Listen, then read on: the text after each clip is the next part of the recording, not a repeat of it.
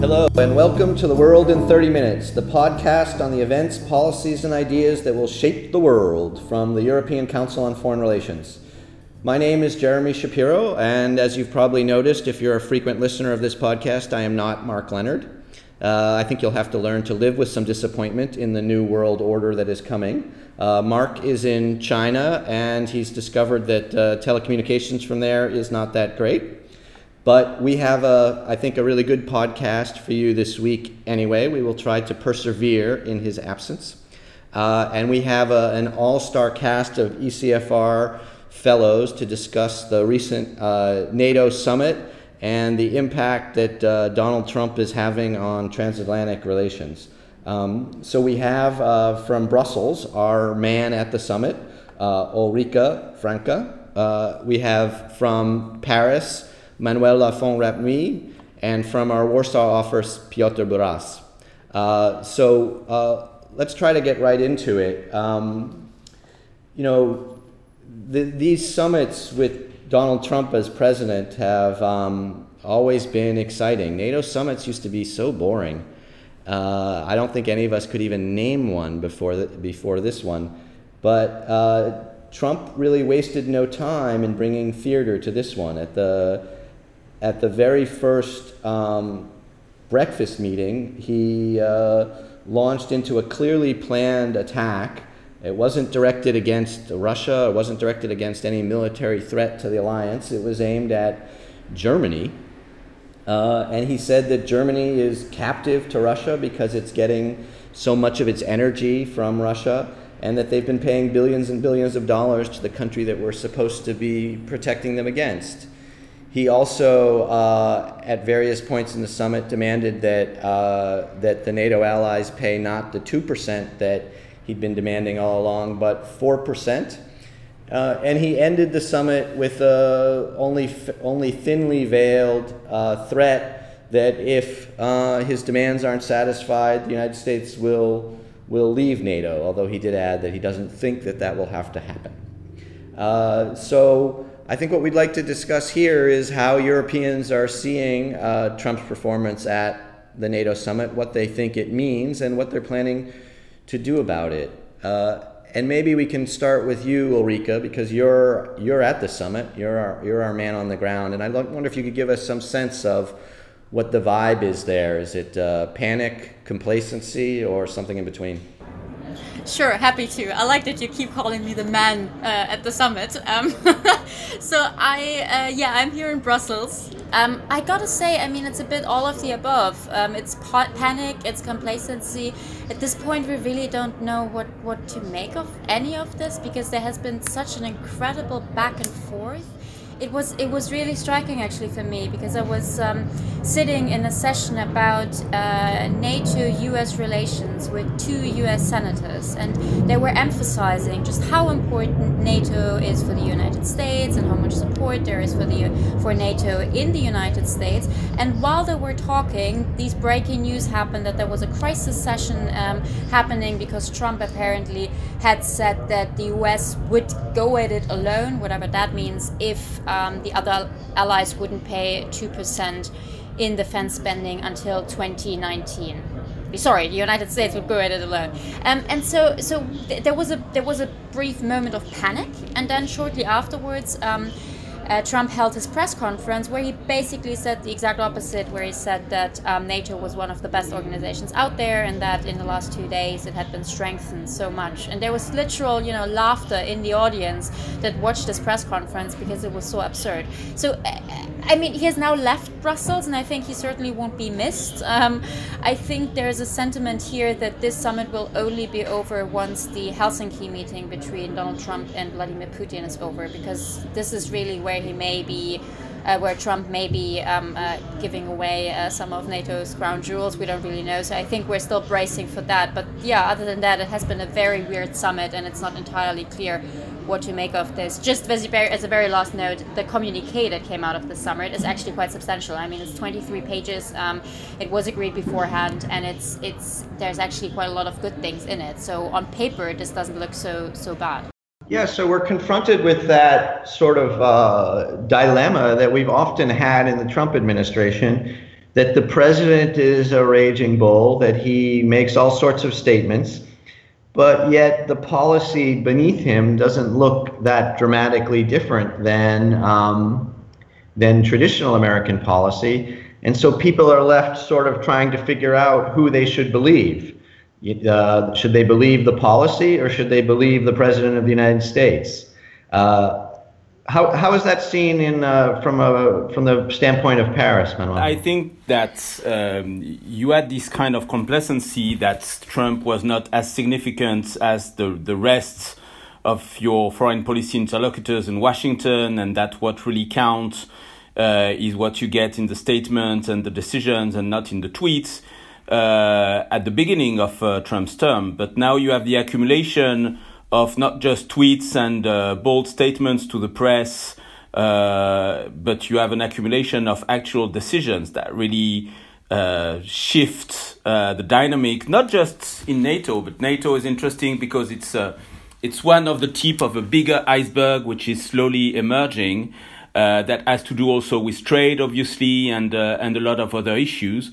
And I think in Paris, well, obviously, the relationship to NATO is not as strong as felt as needed as elsewhere in Europe.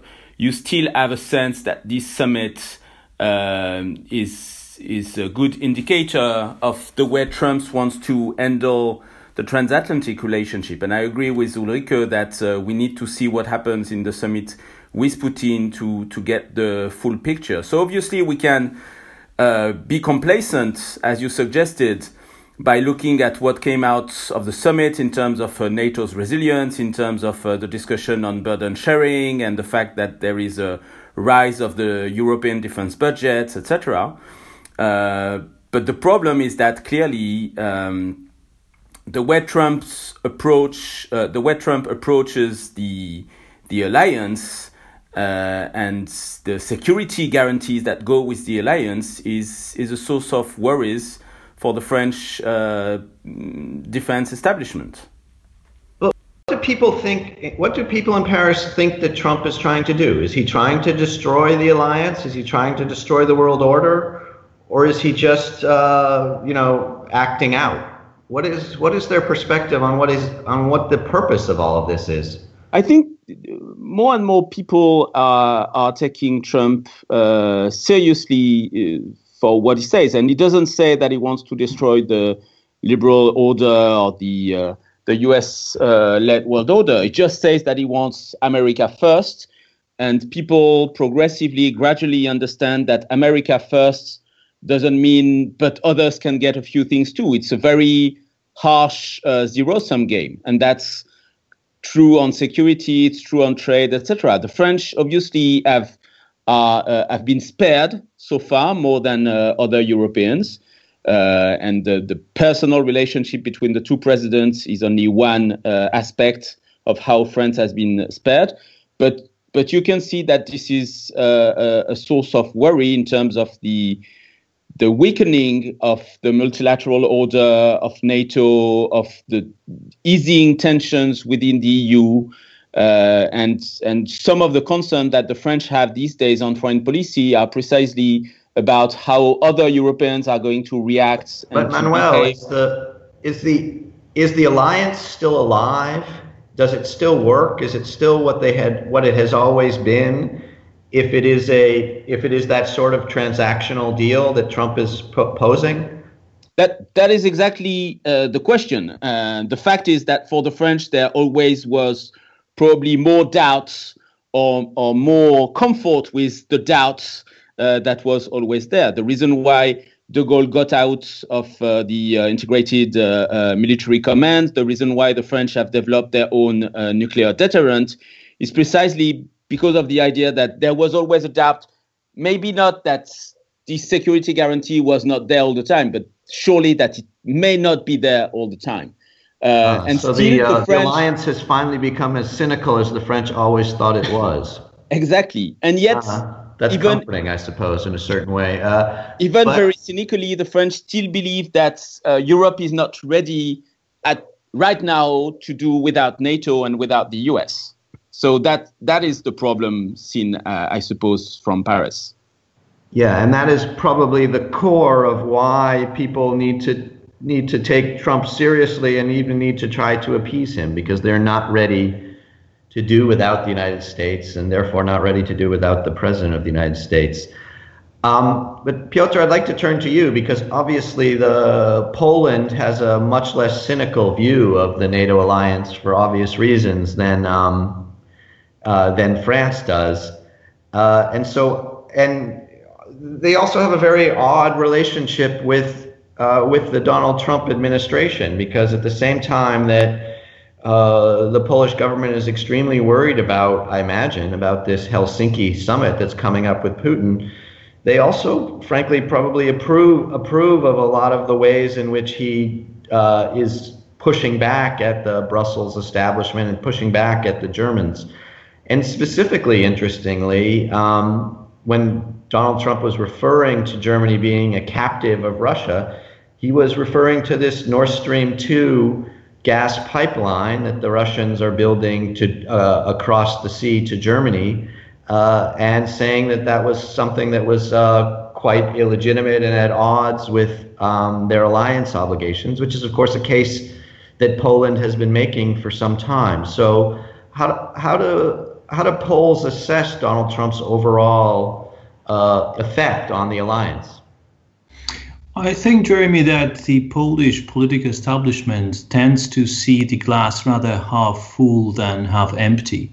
And referring to your point on what we should look at, the policy or the tweets, I think in Poland you definitely put a lot of emphasis on the policy, and you basically appreciate what Donald Trump has done so far in terms of strengthening the Eastern NATO flank, the NATO Resilience Initiative, and also in terms of increasing the defense spending, and this is what the people care a lot. And I think this policy aspect tends to be even overestimated, and the tweets or these chaotic kind of communication of his policies by Donald Trump tends to be underestimated in the Polish political establishment, and probably because there is no other alternative.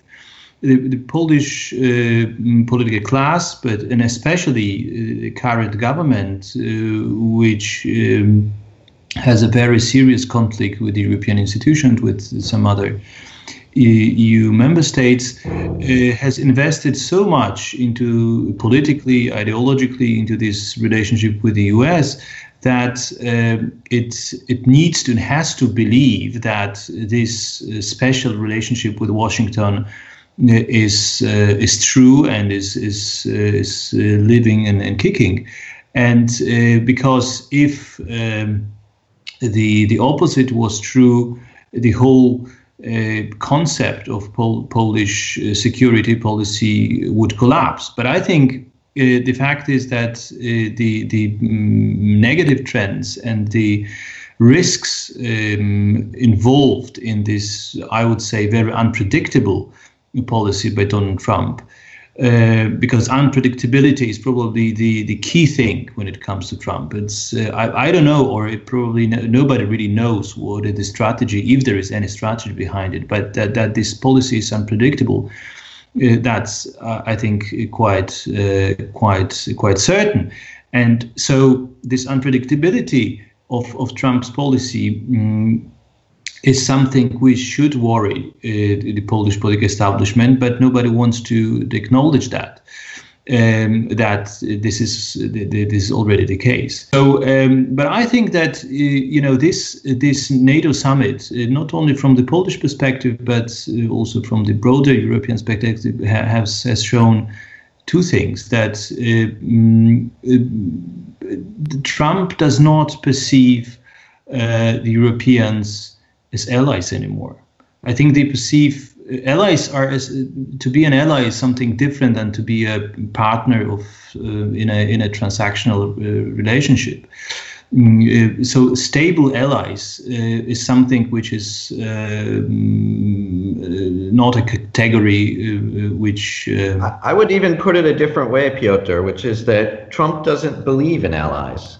If you think about what America First means, and you think about what a transactional approach means, it means that you work with the countries that you can work with at the moment. You don't really have long-term relationships.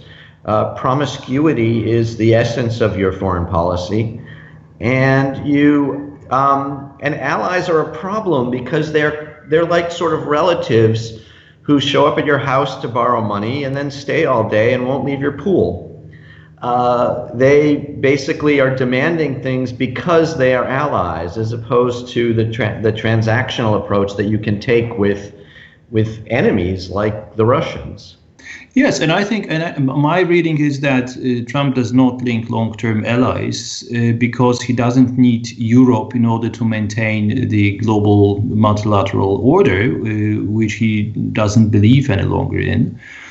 And this is, of course, something which is a profound change, especially for a country like Poland, and for our government, which seems to believe that because of the fact that Poland is spending as much on defense as Trump expects, because we are buying American military stuff, and for several other reasons, also ideological proximity of the government, that we can count on the US as it has been the case so far.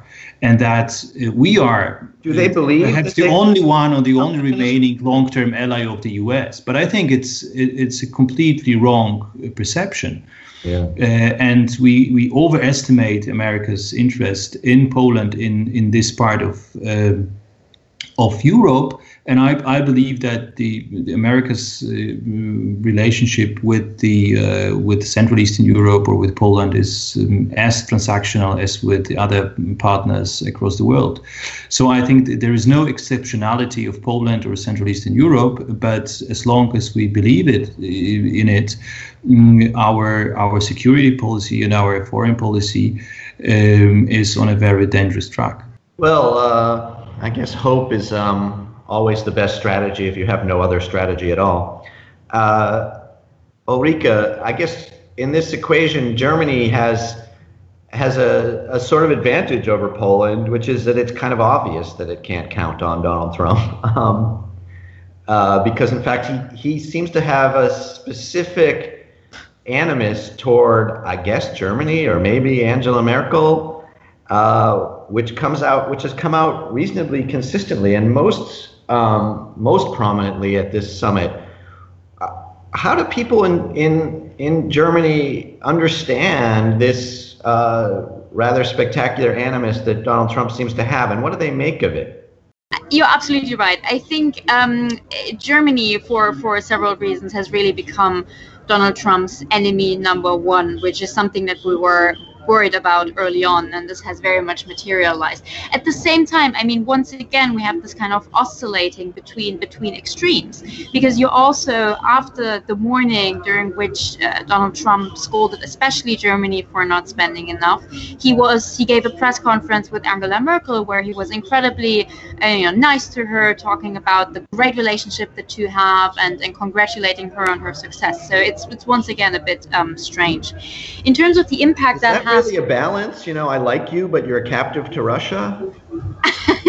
Well, but that wasn't the same conference. That would make me feel good about myself, Yeah, I mean, the captive to Russia thing, by the way, is also it's so absurd, especially with Angela Merkel, who grew up in East Germany, and she made a point kind of mentioning that, saying, yes, we once were a captive of Russia, and I know how that feels, and that's certainly not the current situation. Well, then explain to our loyal listeners how it is that in the middle of all of these terrible things that we hear about Russia, Skripal poisonings and invasions of Crimea and Ukraine, that Germany is building this pipeline that is going to bring billions of dollars or billions of euros, into German coffers. That's going to cut out Ukraine and Slovakia and Poland from a lot of transit fees. how does that fit with being a strong member of the alliance, and how does that fit with the NATO solidarity that Germany is always demanding? Yeah, I really don't want to make the case for Nord Stream 2, the pipeline that I'm not asking you to make it personally, but I'd like to understand how German officials would see this and explain it. Yeah, so I think what's important to understand is that Nord Stream 2 is incredibly controversial within Germany. I mean, it's not as if, all of the German political establishment is behind that. I think at this point we've kind of come to the point of no return where this will be built.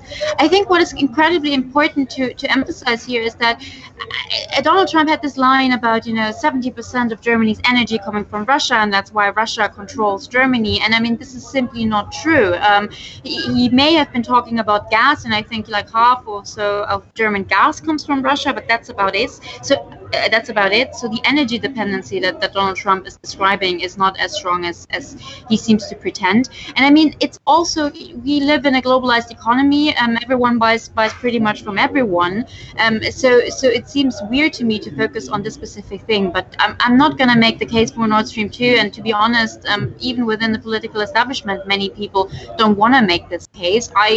From what I know about it, from what I understand about it, honestly, I don't think it's as terrible as many people seem to describe. I don't think it's a great strategic decision. But that being said, I'm sorry, but it doesn't mean that Germany is controlled by Russia. This is just absurd. And as a German newscaster commented the other night, Donald Trump didn't seem to have too much of an issue when Russia interfered in the U.S. elections in his favor. But now he has a problem with Russia allegedly interfering in German politics. I mean, you can't have it both ways.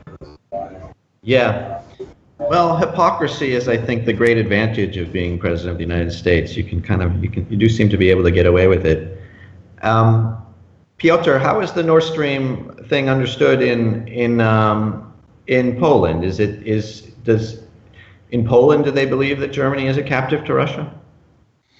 No, I think, of course, it's an exaggeration, and even in Poland, you don't have this kind of perception of the German policy. I think the Merkel's line towards Russia, especially when it comes to Ukraine, has been very appreciated in Poland, and there is a recognition that Merkel is the pillar of a reasonable European policy toward Russia.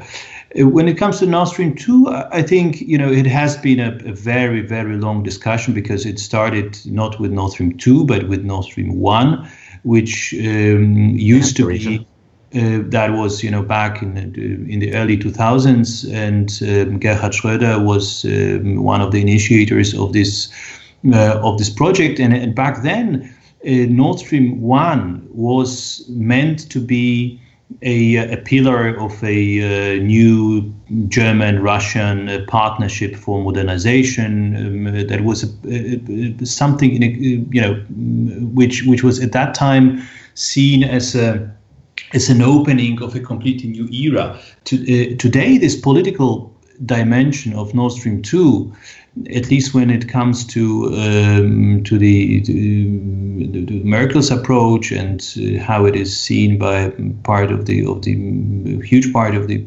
German political establishment, this political dimension is not so pronounced. And I think there are two key issues which are, of course, very criticized in Poland, but what we need to see them. The first is that in order to prevent Nord Stream 2 from happening, Merkel would have to risk a major conflict with big German energy companies, which are traditionally seen as the pillars of Germany's energy security, and they are even by law responsible for the state's energy security.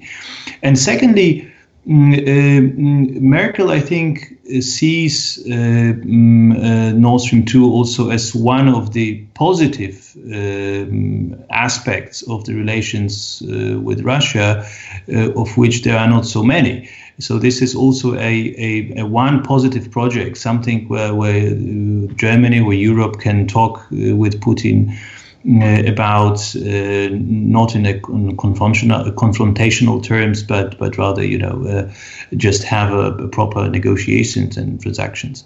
But from the Polish point of view, of course, Nord Stream 2 is a bad thing. It's a danger for Ukraine. It's perhaps in the first place it increases Europe's energy dependence on Russia, and it increases Gazprom's role on energy's EU internal market, which is at odds with the concept of energy union. It's at odds with long-term European interests. But interestingly, for Poland's energy security, Nord Stream 2 is no longer such a big problem. The diversification of energy supply in Poland has been very advanced over the last years, and we are building a new Baltic pipe. We have also LNG, an LNG terminal, and the spot contracts with Qatar, with the US companies. So this diversification has moved on, and Poland is not going to be cut off by Nord Stream 2. So it's rather the geopolitical considerations related to Ukraine and the question of Gazprom's role on the EU energy market, which are seen particularly critically in Poland. That all sounds a bit too complicated for Donald Trump, but I take your point. Let's move on like Trump, to the Helsinki summit or Helsinki bilateral meeting, as the U.S. is calling it, with Vladimir Putin. Because the week of Trump in Europe is not over, and actually, it's the summit with Putin that people were most nervous about. I was in Washington last month, and there was a general impression that, particularly following what Trump viewed as a very successful summit with the North Korean leader, that he was really feeling like he wanted to have a one-on-one meeting with Vladimir Putin, that he felt like he could bring the force of his personality and the force of his will into that meeting, and he could open up all sorts of new possibilities, much as he feels he did in North Korea. And I have to say, even his staff was made quite nervous by this approach. And they've been trying to prepare this meeting, but I have the impression that even they don't quite know what he's going to do. So I'd love to have a sense from you guys about what are the expectations / fears / nightmares of the Trump-Putin meeting that's coming up in Helsinki. And why don't we start with you, Manuel? Okay. When Macron was elected a year ago, one of the things that he was mentioning during his campaign was that France needed to talk again more genuinely with Russia. The criticism was that Hollande was not talking anymore to Russia, or at least not in an effective way, and that Macron wanted to reestablish that. And one of the first things that Macron did when he was president was to invite Putin in Versailles. You had this big, very protocolar meeting. Manuel, nobody's questioning the right or even the basic core idea that it might make sense to talk to exactly. The question is, what is he going to say? The thing is, fast forward, and Macron had a few things to say about Russian interference in French politics and European politics, about what is happening in Ukraine, about what is happening in Syria. He actually laid out a number of issues on which he wanted progress, and he said the two of us at the level of head of states are there, and we want to move forward on this. 1 year later, he was in St. Petersburg a few weeks ago, and I must say the record for that discussion and what he got out from Putin is not very impressive. Obviously, it's not the same when you're president of the US than when you're president of France, but I think that Putin has a good track record of not giving much that he doesn't see why he should be giving it. And so the question is that you have a sense of what Putin wants. He actually wants probably many things from the West, like sanctions relief, like a kind of rubber stamping of what Russia's ended with in Syria, de facto neglect towards what is happening in Ukraine, maybe, etc., etc. But you really don't see what he's willing to give as a quid pro quo for what he expects from the West. And I think that this kind of more and more assertive policy that the Russians have doesn't indicate any genuine willingness to actually do deals, as Trump would say. What will the French do if Putin and Trump come out of that meeting with their hands clasped together and Trump announces, I've solved the Russian problem. We don't need the sanctions anymore, and we can get rid of those wasteful exercises in Eastern Europe. What will the French response be?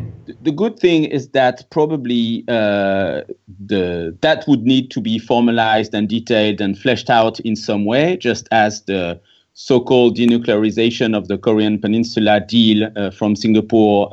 I would point out that the exercises in South Korea have in fact been canceled. It's not the same as having a fully fleshed out thing. So if the U.S. policy if the U.S. president announce unilateral U.S. decisions, that's one thing. If he says, look, I'm going to lift sanctions, I'm not sure this is totally in his power, and it doesn't mean that the Europeans are going to do so, and probably they're going to say, well, okay, sure, but let's look at what that means and what is happening with it. And the whole problem I feel with Europeans and how they face Trump right now is that they're playing, they're trying to gain some time. They're basically saying, okay, this is not going to last, or this is not going to happen, or this is just something that puts us in a very difficult situation, but let's wait, and hopefully at one point it will change or it will be better.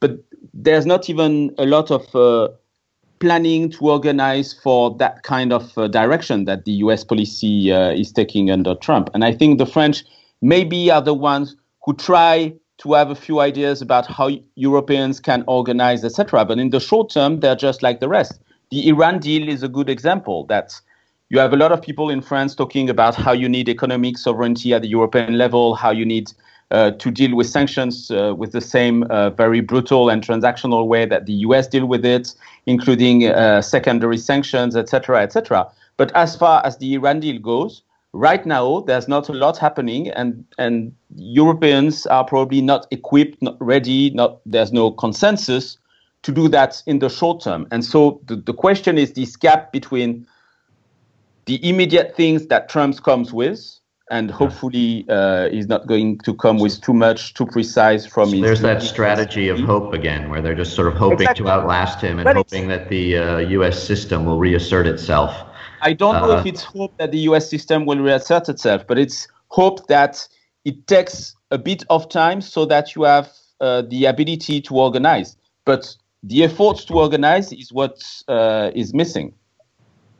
Right. So Ulrike, about the Trump-Putin meeting, how are you seeing that? Are you worried about a new Yalta? Oh man, I hope it's not a new Yalta. So what I'd like to say is that here in Brussels, I have only heard fears about this meeting. I mean, there are two main fears, namely that Trump could accept the annexation of Crimea as legitimate, or at least, as a reality that won't be changed anytime soon, and that he could agree to withdrawing troops from Russia's western flank. And I think the only hope that I have heard in Brussels is that may not happen. So, I mean, the best case scenario really is a kind of status quo and survive this summit. I think the German view is slightly different insofar as that there is some hope that this somewhat strange relationship between Donald Trump and Vladimir Putin may serve to keep Vladimir Putin and Russia in the kind of international in the debate, let's say, which is something that Germany has always been very, very focused on, keeping the dialogue with Russia open. So I think there's maybe some hope that this meeting could serve in that extent. But again, I haven't. Trump in Ostpolitik. Yeah, maybe something like that. Yeah, but I haven't really I haven't really heard a kind of best case scenario or even a good case scenario. Yeah. Piotr, what are they talking about in terms of a new Yalta in Poland? And if Trump does indicate some sort of change in position on Ukraine or Crimea, how will that be received? I think this is again an example of this policy or politics of hope in Poland, that we basically believe that we tend to see the facts, and we tend to ignore the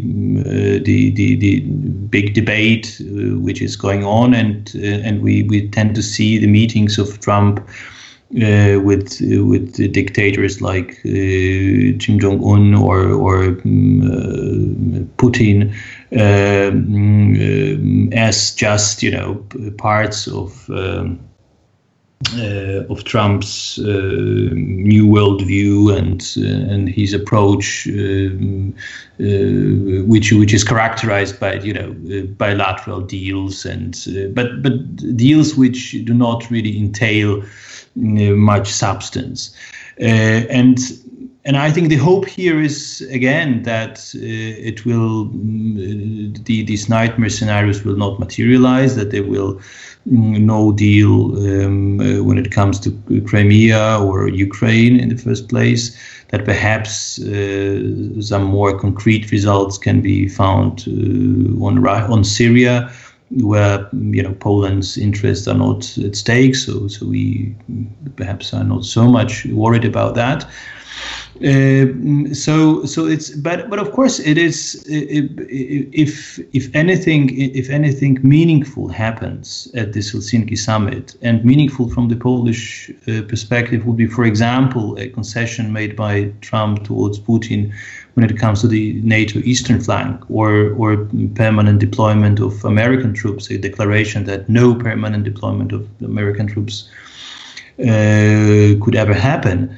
That would send a very strong signal to Poland and would increase this confusion when it comes to the assessment of what. But hope would survive that kind of development, do you think? Difficult to say, of course. I mean, the more concrete these concessions would be, the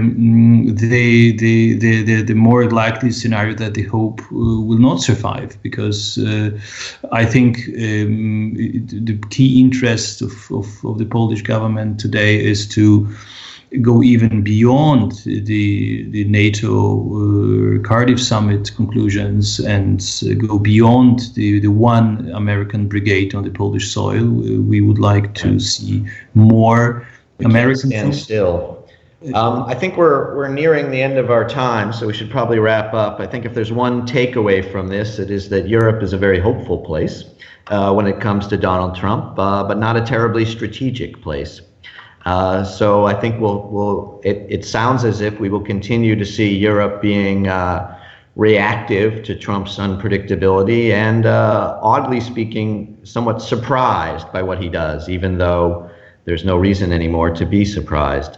But let's end it there. We will certainly come back to this issue when Mark returns from China and the podcast resumes its normal voice.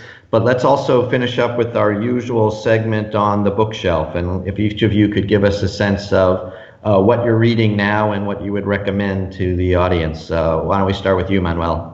This is summertime, so I need to shift my pile of nonfiction book for the pile of fiction book that I have saved for the summer. Good idea. One thing that I will take for vacation is the 2 latest issues of Esprit, a French journal. One is on the open society as a concept and as a reality, And the other one is about hospitality and obviously about immigration. And so I will take these two with me. And what I have read from them already is quite interesting and thought-provoking. I think you need some education in what summer trash reading actually consists of, but that does sound interesting. I would definitely bring those with me on vacation, but I wouldn't actually read them. Ulrike, what are you reading these days? It's very easy for me because I need to read the 23-page communique coming out of the summit. I think I've made it to page 10 or so. It's actually really long and quite substantial. And so I'm going to read this. I'm not sure yet whether I'll recommend it to our listeners. Maybe I should, because, as was mentioned earlier, in terms of what actually comes out of this summit in terms of policy, the communique is what we need to turn to, and it looks quite good. So maybe we should all be reading that rather than listening to Donald Trump talk about NATO. I don't know. I think I'm going to wait until they make the communique into a movie. Right. Piotr, what are you reading? I hope it's something better than the first two.